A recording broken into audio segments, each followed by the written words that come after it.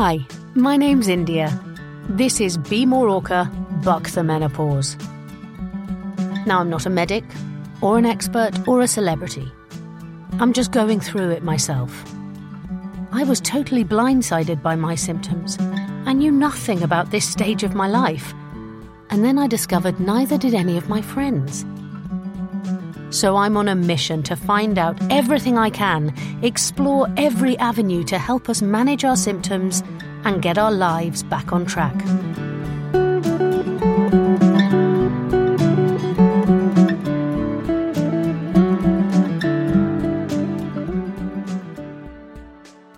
Over the last few episodes, I've been trying to highlight the issues surrounding breast cancer and the menopause. I think a lot of us are totally unaware, I know I was, that treatment for cancer and some drugs taken to stop recurrence can send you into an immediate and often premature menopause. So I'm talking to the wonderful Dani Binnington, founder of a not-for-profit organisation and podcast called Menopause and Cancer.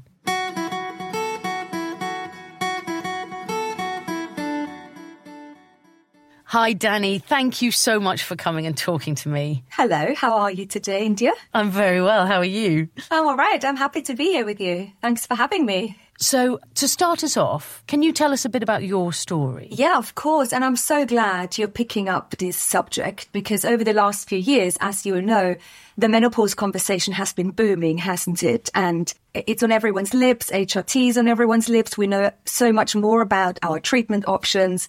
We have doctors on social media that are really educating, informing, people campaigning in front of the Houses of Parliament, amazing people doing so much good stuff. And people like myself and the women in my community have loved the conversation, but we didn't really quite feel part of it because in the detail, we don't always feel spoken about. And the treatment options that are available for everyone going through menopause naturally perhaps aren't an option for us. And so we felt a little bit on the outside. And so I'm really glad you're talking about this and having me on the podcast. It's a really important subject. Yeah. And also I think we really want to be all inclusive and everyone should talk about the menopause, whether you're a child, a man, a woman, whether you've had a history of cancer or not. And the more we can really learn about each other and our different experiences, the more we can then think, actually, everyone is so different and there is no right or wrong. I was only 33 when I was diagnosed with breast cancer, and it felt like it jumped a generation. It felt I was a generation too young to having had a cancer diagnosis.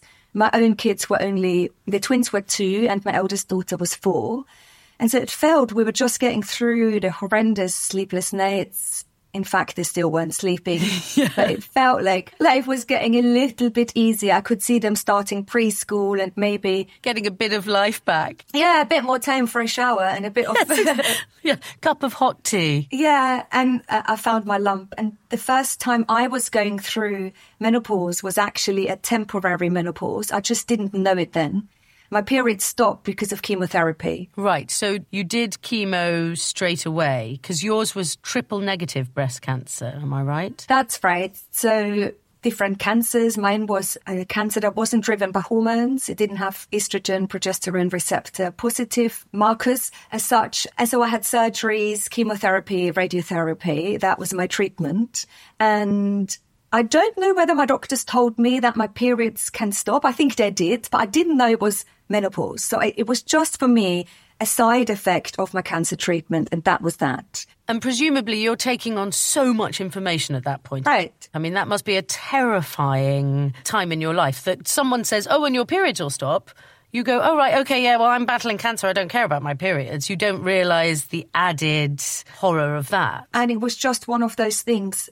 After I had my cancer diagnosis, it felt as if I was put on the treadmill and I couldn't get off. There was no off button. There was no way out. And I was just on it. And we did as I was told. We followed the doctor's instructions. We had letters through the post with my appointments, and I just did as I was told. Very little thinking went in it. I was just firefighting, trying to survive and just trying to get through the day, really. You said you went into a temporary menopause, so the chemo shuts down your ovaries. Is that what happened? Yeah, and doctors don't usually know if your periods are going to come back or not. And so I speak with many of the women in my community. They say, well, my periods stopped because of chemotherapy. Will they come back? My doctor didn't really quite know. And doctors don't always know because we don't know if periods will come back. Mine did come back.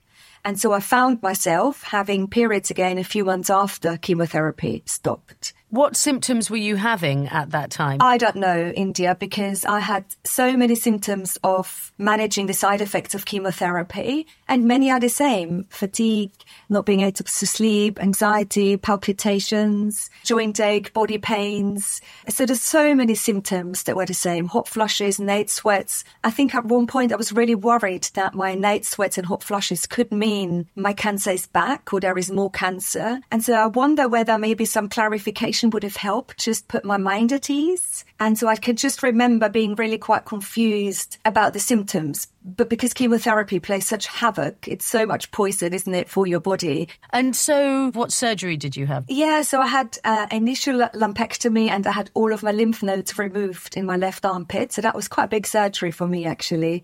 And then 2 years later, I had a double mastectomy to prevent not just my cancer coming back, but more cancers, because in the process of going through treatment, my doctors found out I had the BRCA genetic mutation. And people at home might remember the Angelina Jolie gene. We talked about it in the press, and it was exactly at that time. And I thought, wow, Angelina Jolie talks about this, and I've got it.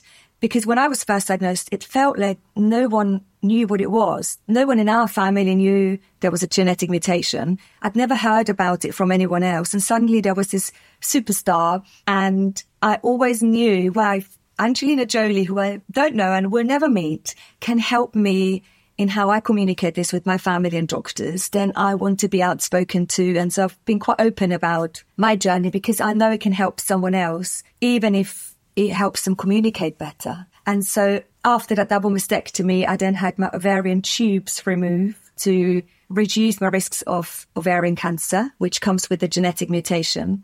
And 2 years after that, I chose to have my ovaries removed.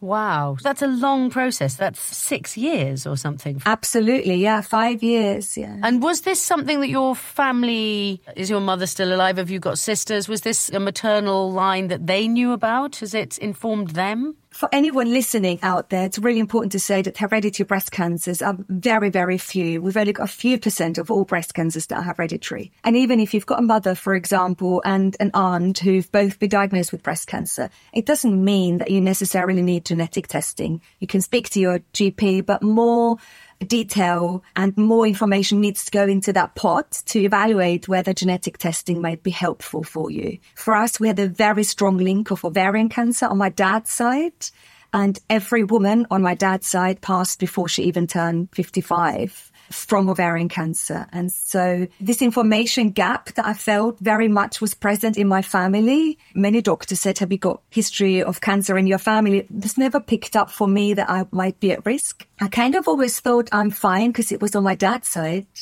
And so I had a long time to prepare for it. And with that time, I was able to put my house back in order a little bit after breast cancer, to fill my toolbox, to get myself ready for what surgical menopause with a history of cancer would mean for me. And were you more informed when you decided to have your ovaries removed and your, was it fallopian tubes, did you say, removed? Were you more informed as to what was going to happen, that was going to be a medical menopause that was going to hit you hard? I remember when I was first diagnosed with breast cancer, there was this one appointment where I sat in front of the doctor with my dad and my husband came to the appointment. Well, actually, they sat in front of the doctor and I sat on the side. So as a patient, I couldn't even be part of my own conversations with my doctors because I was so traumatized, so worried that I would die, so worried about any answers I might receive. I couldn't be part of that conversation. I was a totally traumatized patient, really. And also you need other people there to take the information in, don't you? You can't be expected to come away and say, oh yes, I remember, it's hard enough anyway. But when you're dealing with that sort of emotion. And everyone is so different, but I just remember feeling so almost mute and not being able to actively take part in my cancer journey and recovery in that very early phase.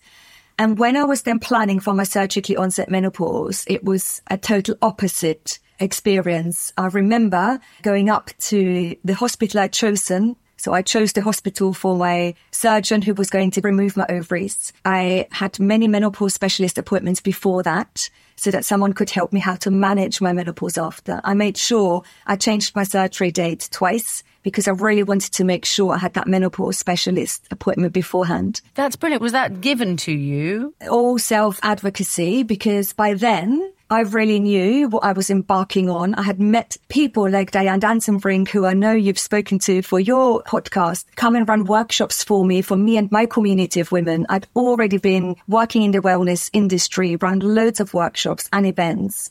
And when I clicked that this was going to be a big deal, surgically onset menopause with a history of cancer, I knew I had to do everything to learn as much as possible about it. So you'd already started with your podcast and things like that, had you, by then? Not the podcast, but I'd run plenty of workshops, events, absolutely, yeah. And really that is a two-pronged approach. I knew I had to become active myself every single day in how I eat, how I move. We'll get to all of that, all the things we can do every day. But also we do need the help and support and information from our medical team. And it's bringing those two together that we can feel empowered. And empowered doesn't mean symptom-free, but it means knowing what our options are. And I felt very much the empowered patient embarking on my surgically onset menopause. And that doesn't mean easy and that the decisions were easy, but I felt I knew what I needed to know to make decisions. That's amazing, because I have to say it's a scary percentage of women who say they didn't get any menopause help after cancer. You got specialist help, but was that something that you had to really push for because you were, as you say, empowered enough to say, this is what I want? Yeah, and it shouldn't be that way. No, it should be there for the person who's in the corner, not able to speak for themselves because they're in such trauma like you to begin with. Because if I had been that patient from a few years prior, I could have not been the person to self-advocate for myself or to research or to know where to go for information. It was only possible for me because I was a few years on from my initial cancer diagnosis and I was in a different space and I was actively able to plan forward. But I work with many women now who have been pushed into surgically onset menopause without any help of how to manage.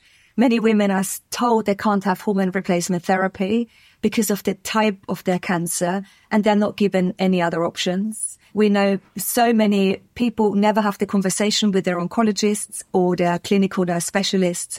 And so people often say to me, Dani, managing menopause after cancer is harder than going through chemotherapy, radiotherapy and surgery all together. And it goes on and on and on. It doesn't stop. At least with chemo, we think, oh, if I get through those 12 or however many rounds, there might be an end to it. With this menopause malarkey, it goes on. It's exhausting. The menopause without cancer is exhausting enough, but the idea of adding that on top, hats off to you, you're amazing. And I love the fact that you got empowered enough to take control. So where are you in your cancer journey? So I've celebrated 10 years since my initial diagnosis, which is absolutely amazing. Initially, I always thought, gosh, will I see my kids start school? Will I see them walk through the gates on their first day of school? And now I've got pictures and they're there in their little blue and white little checkered dresses hanging off the gates like little monkeys. And I watched them start senior school and I was there for so many amazing moments. And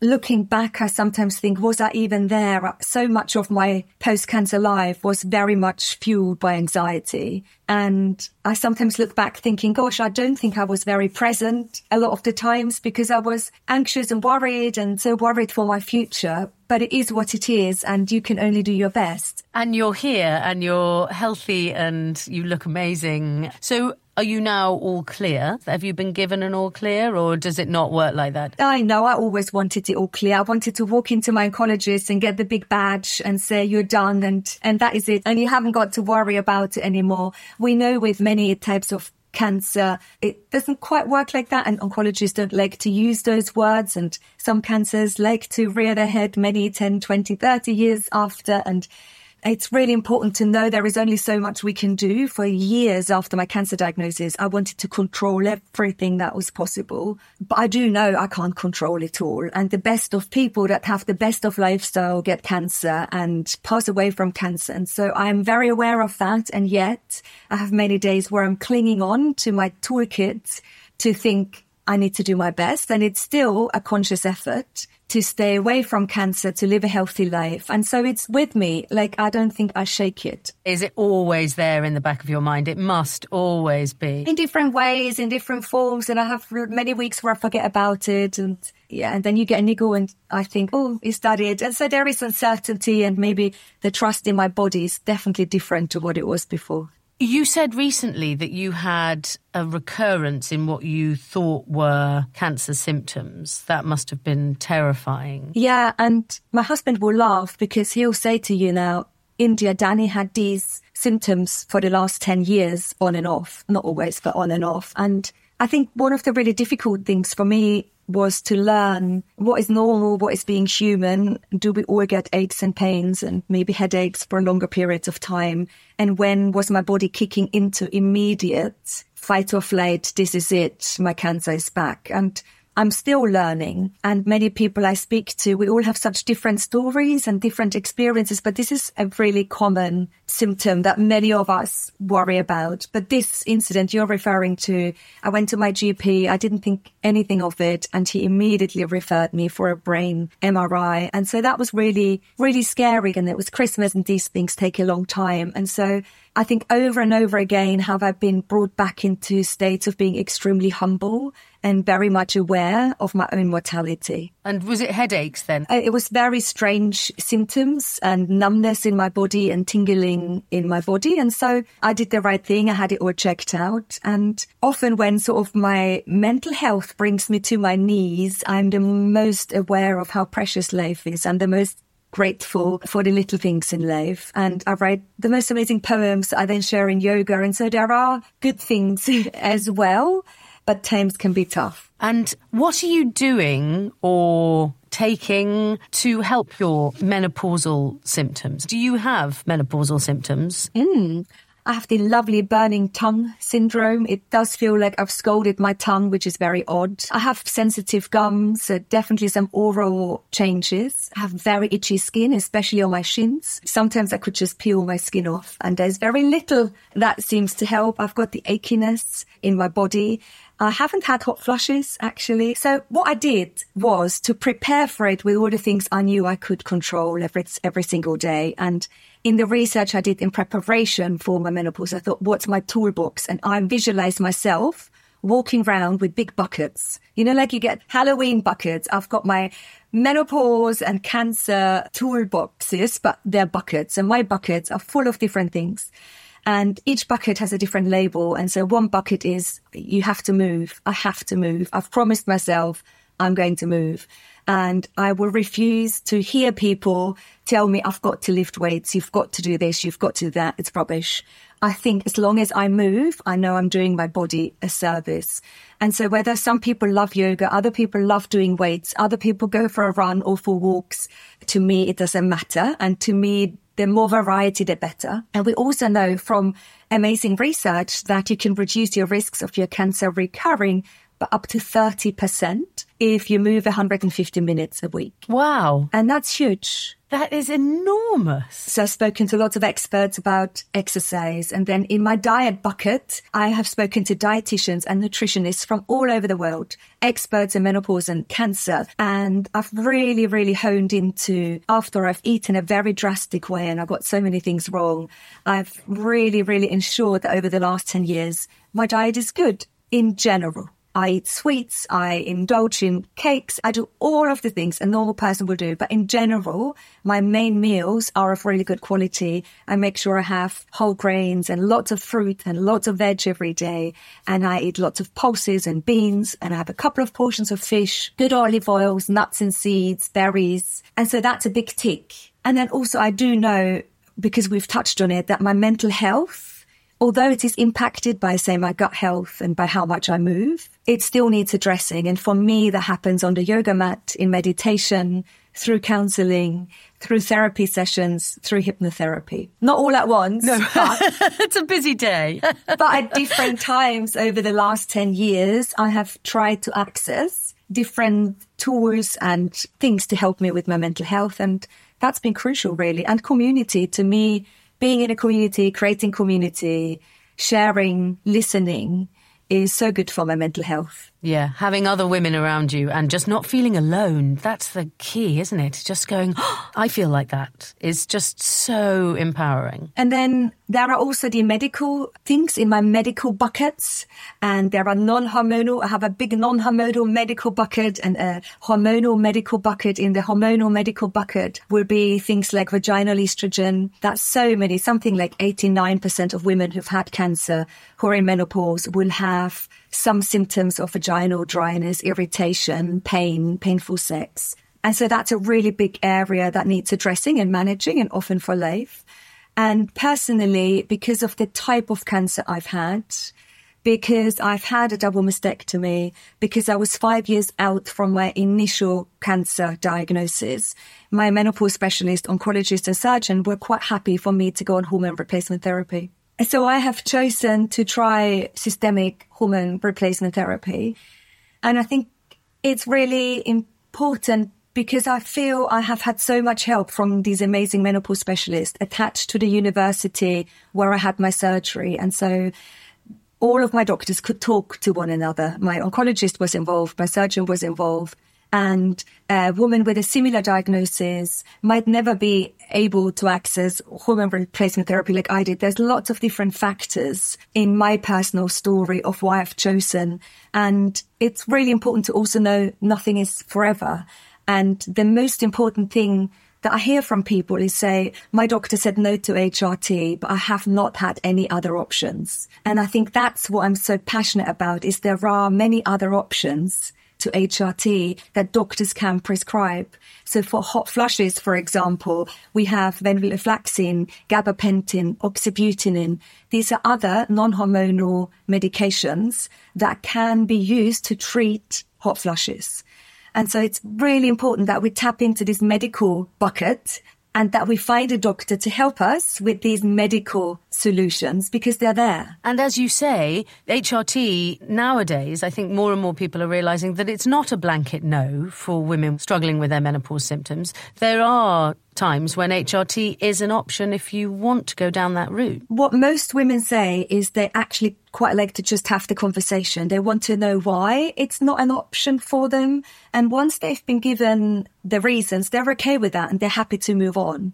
It's when women aren't being told the exact reasons that we're then on Google at 3:00 in the morning and then they find themselves in Facebook groups and that's never a good idea, isn't it? Social media and all of that is never a good idea. I think we need our advice from specialists that know about our personal history and medical history. And I think we all deserve to explore our options. It doesn't mean we have to go and do it, but I feel we need and are allowed the answers. And I think that's what's not always happening. On the British Menopause Society, for example, there is a brilliant little tool. It's called Find a Specialist. And you can tick NHS or you could tick private and a whole list comes up of all the menopause specialists. And so for anyone that has had a cancer diagnosis, their GP or their oncologist, their nurse can refer them to a menopause specialist.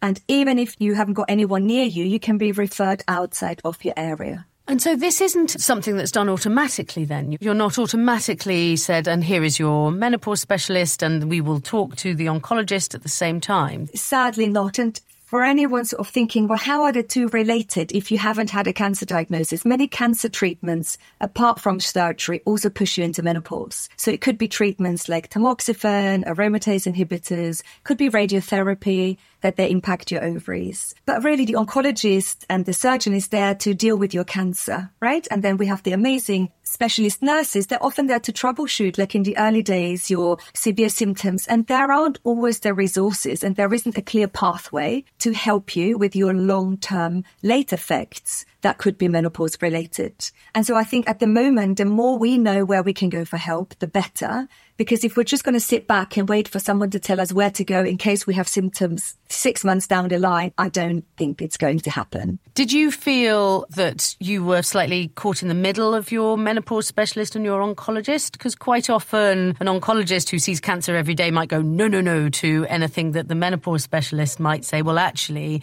this is really going to help with your symptoms and the risks are low. Did you feel that they were having a decent conversation with one another or were you piggy in the middle of that? I think think as a patient, when you're not just doing how everything else is sort of panned out for you, you're always going to be pig in the middle. Every week I have women and we have difficulties in making decisions because it's not always clear. And I speak to many doctors, surgeons, oncologists, and they also say we would like more guidance. And it's not always clear what we do with all these subgroups of patients, because we're not just talking breast cancer, we're talking all cancers. I speak to many women after bowel cancers. I just spoke to a gorgeous lady on my own podcast the other week. She's in her late 20s. She had blood cancer and she had no help with the symptoms of her menopause, and she was stripped of all her estrogen at the age of 28, and there was absolutely no help with bone health, heart health, brain health. And those are the things I really want to support and challenge, and that's got nothing to do with taking HRT or not. These are all the other things we can do to support our long-term health. But it's critical that someone helps us navigate that and put a toolbox together so that we have a chance of how this life, with or without hormones, in an early menopause body, how we can do it well, not just with our symptoms, but also in 5, 10, 15 years further down the line. Yeah, and longer than that if you're only 28. Yeah. That's like your whole life ahead of you. You've got to think about bone health and heart health. And so back to your question, there isn't anyone at the moment in that sort of medical wheel to say, actually, this is what's happening. You're now moved on to a menopause specialist. So in the meantime, going on to the British Menopause Society and asking your doctor to refer you can be helpful. The wait is very long, but we know that. I've been in menopause forever now, so it's okay to wait.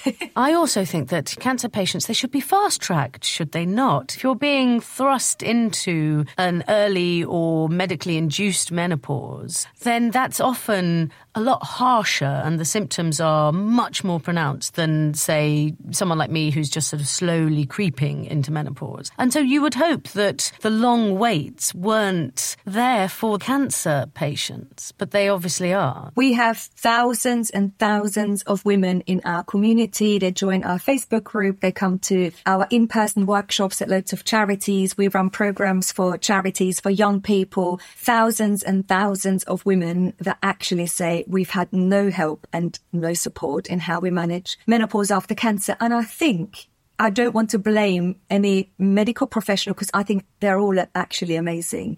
I just think in general, it hasn't been spoken about enough. And the focus, and rightly so, has been on increasing our survival rates and breast cancer survival rates. And perhaps all of us, right, even in a normal menopause conversation, we haven't spoken about menopause, all of our symptoms. It's only been booming for the last few years, especially in the UK. There's so many countries who still don't talk about it like we talk about it here. And so people with a history of cancer were even sort of delayed. And so I think the conversation is being opened now. I think there are more women to say, I feel guilty for even moaning because I know I should feel so grateful to be alive. I don't want to add more burden.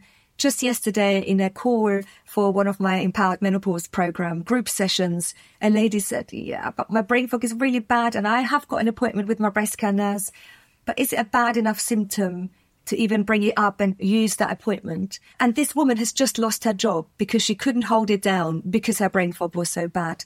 But we still have those feelings of it's not life-threatening. And so we have to work on ourselves as patients, in what we share, in what we want to communicate, and in also voicing what we want. How do we want to live? What's the quality of my life? That's important to me. Exactly. You have stared at the precipice of life-threatening, but then when you're moving forward, not everything needs to be life-threatening for you to actually stick your hand up and go, I'm struggling with this, and it's okay to say I'm struggling with this. And so there are some new drugs that are coming out that could be real game changers. Neurokinin, is that one? That's an NK3 receptor antagonist. So that's a non-hormonal treatment for the vasomotor symptoms of menopause. Yeah, the hot flushes. And I think what's so brilliant about this is it will start to give us more options, because what we want, and there's a fantastic doctor called Dr. Anis Mukherjee. She's written a book called The Complete Guide to the Menopause. She's had breast cancer herself, and she really works on putting together this toolkit of all of your options. And this is just another option to add. And it is a non-hormonal drug that's just been approved by the FDA. They are not available in the UK yet, but hopefully by the end of the year. And they target the neurokinin 3 receptor. It sort of is how your brain regulates your body temperature. and it sort of targets that pathway. The most amazing thing about this particular drug is that it works instantly. So people reported relief from their symptoms overnight. They've reported few side effects, although it's a very new drug and maybe not quite enough is known. They usually hope to see a benefit of about 30% when they bring a new drug to the market, and they've seen a benefit of over 70% with this new drug. Now, because we're talking about cancer though, we don't know exactly how safe it's going to be for breast cancer patients or cancer patients, just because it hasn't been researched on this particular group. None of these scientists, researchers, experts think there will be a contraindication.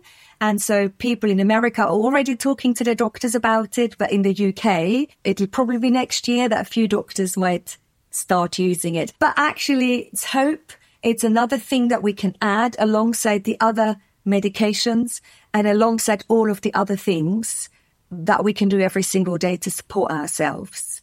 And I think, once we sort of make this big rainbow of daily actions, help we get from experts, we suddenly feel there is lots we can do, history of cancer or not. It might be a bit harder to figure out what you can do, what is helpful. But you all know HRT isn't amazing for everyone. So many people go on it and they come off it because it hasn't done for them what they were hoping for it to do. And so I think if we bear that in mind when we've had cancer, then we feel we have options too. And has it helped you? What HRT are you on? So my medical team thought it was a good idea for me to start the HRT as soon as I wake up from surgery, because obviously with surgically menopause, your hormones drop off a cliff immediately, and they didn't think that was necessary. I remember walking down the road from one of my medical appointments, and the doctor I've seen there, a gynecologist, said, well, you're quite young and the risks for you to die of a cardiovascular disease, heart disease, a fracture, if you don't do anything about your menopause really, are going to be as high as you perhaps dying from your BRCA1 mutation and more cancers. And that felt so debilitating and so awful. And actually, with hindsight, I thought that was a really, really strong message to give to a young patient. But he really wanted me to understand that an early onset menopause is difficult for our long-term health, and we have to manage that. And it's one of the things so many women in my community really, really worry about. They think, I'm not on HRT. I'm in an early onset menopause. Am I going to get dementia? Will my bones break? Will I get cardiovascular problems later on in life? And what's really, really important to say is it does not need to be that way, because we can do so many things every day to support our long-term health. And so I think instead of letting these messages worry us, it's good these messages are out there because it's the reality.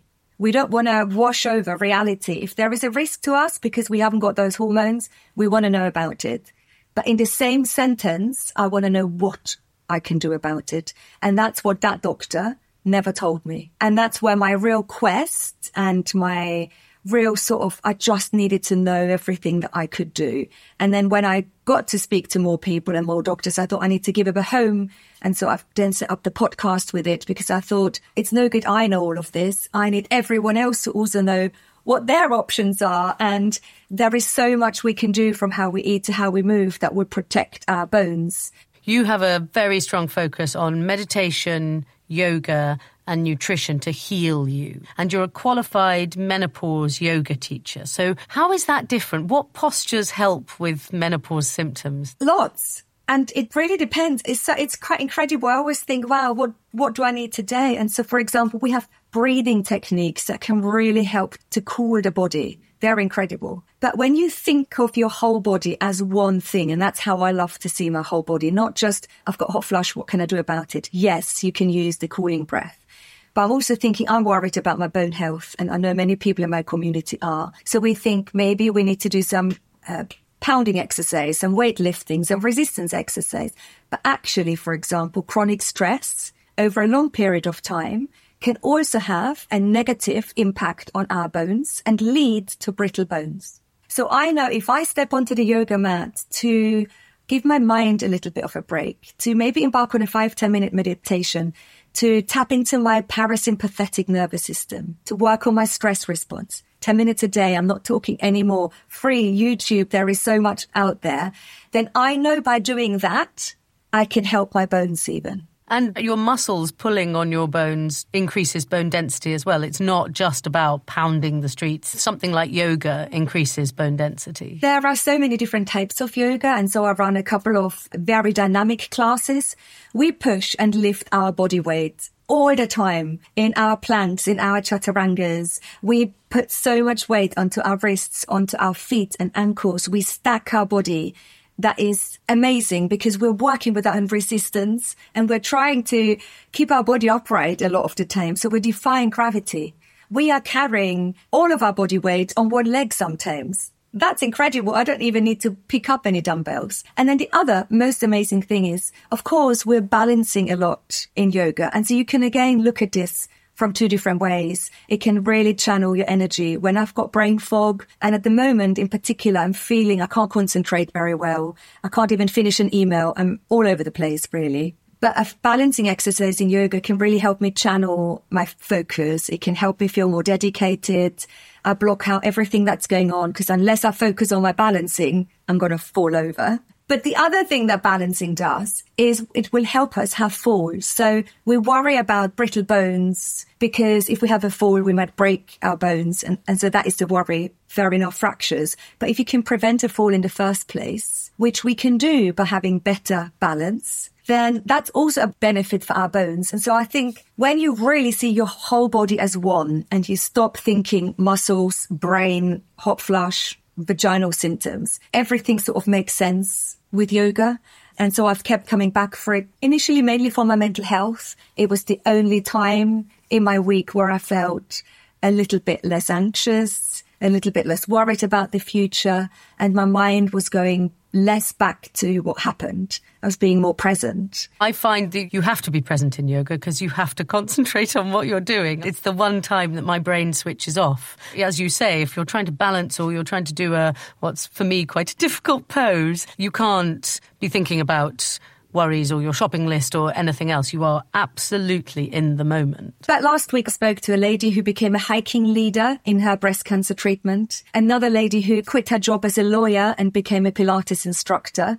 There are so many people who use exercise or moving to their benefit, and it will have such an empowering effect on them that I don't think it needs to be yoga. It's just what made sense to me and resonates with me. As long as we can move this body, this house of ours, like all of our joints, they need a bit of moving, a bit of oiling. Our muscles need moving. And it's what you love doing, because then you'll do it more. If you find the thing that you love and what works for you, then that's the key, isn't it? It's keeping doing it rather than saying, oh, I must do something that actually you don't find enjoyable. So maybe for anyone out there listening to us at the moment, they might think, actually, I haven't really found anything. I'm dragging myself to the gym twice a week. I'm feeling a bit stiff. Joints are aching. I'm turning up to my classes, but it's not really everything that I was hoping for.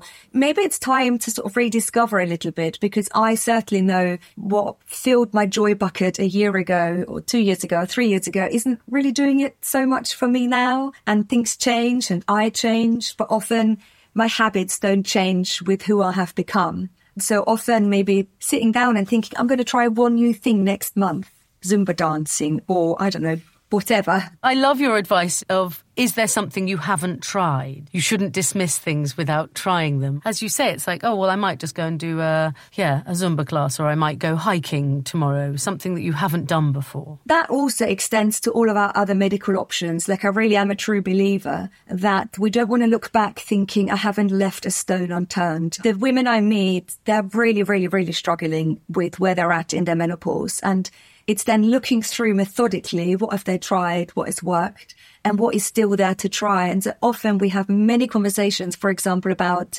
antidepressants.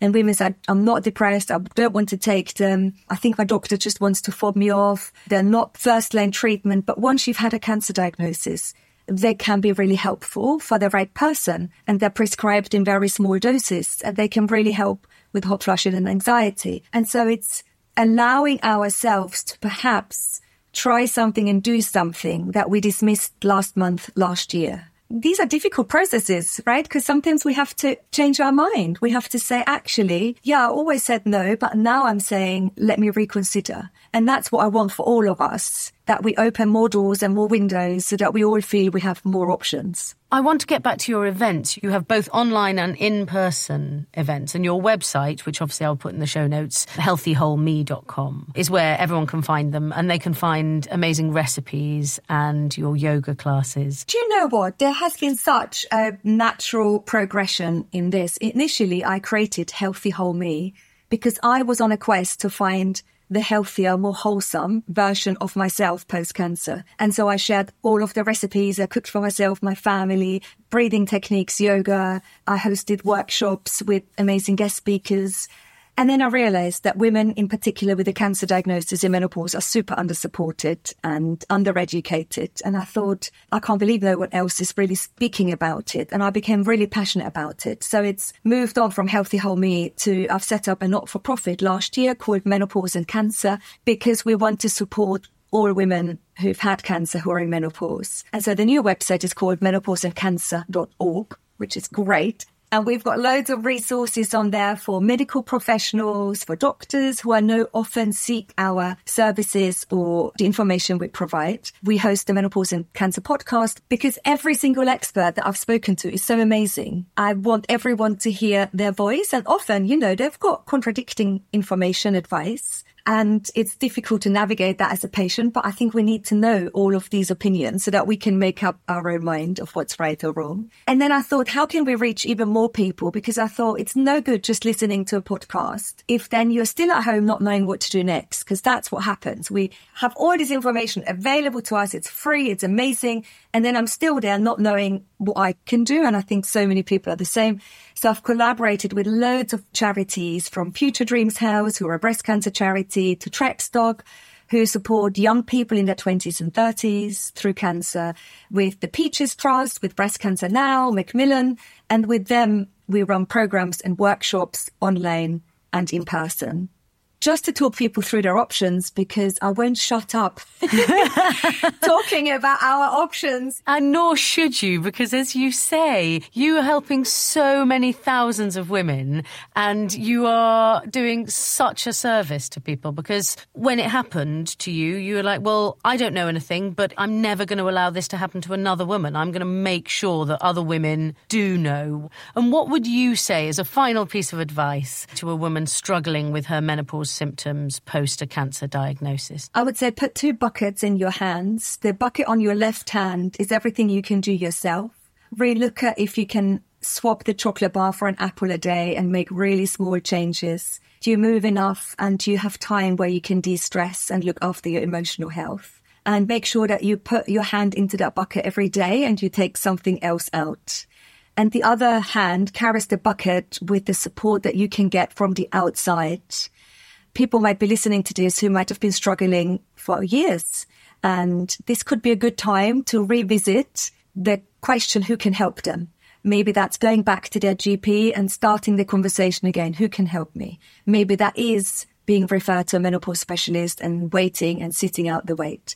Maybe that is phoning their specialist nurse again if they're still under an oncologist, for example. Maybe that is joining our Facebook community and asking other women how they accessed help. And so I think maybe embarking on a second try, because I think a lot of women sit at home thinking, well, that's it now. I think that's just it. I think I'm going to feel a certain way, and it's a trade-off for having had cancer. But maybe you can challenge yourself and think, I check my symptoms. I sit with myself. How am I really feeling? What is really impacting me? And would I like to feel better in a certain area? And then give it another go. The worst that can happen is that you won't feel much better. But the best that can happen is that you actually find some help and some solutions to your symptoms. And wouldn't that be just amazing? Thank you so much, Dani. You are an absolute inspiration. I really appreciate you coming and talking to me about this. Thank you, India. And thank you for picking up this not so much spoken about conversation. Thank you.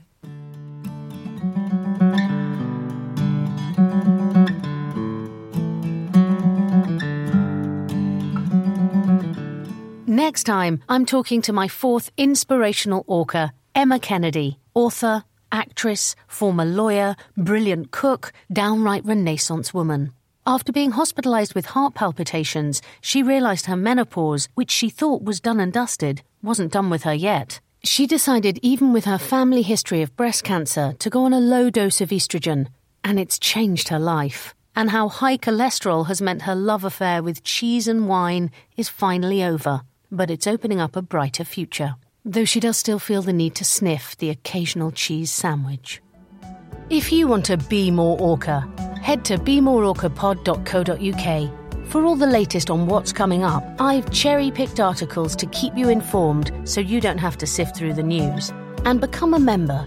Tell me what matters to you and what questions you want answering. Help shape the pod and help other women just like you, so we never have to feel like we're going it alone again. And if you've liked this episode, please subscribe, as it helps with those pesky algorithms and lets others find us and become part of our pod. And follow me at b.more.orca for my no-filter menopause diary.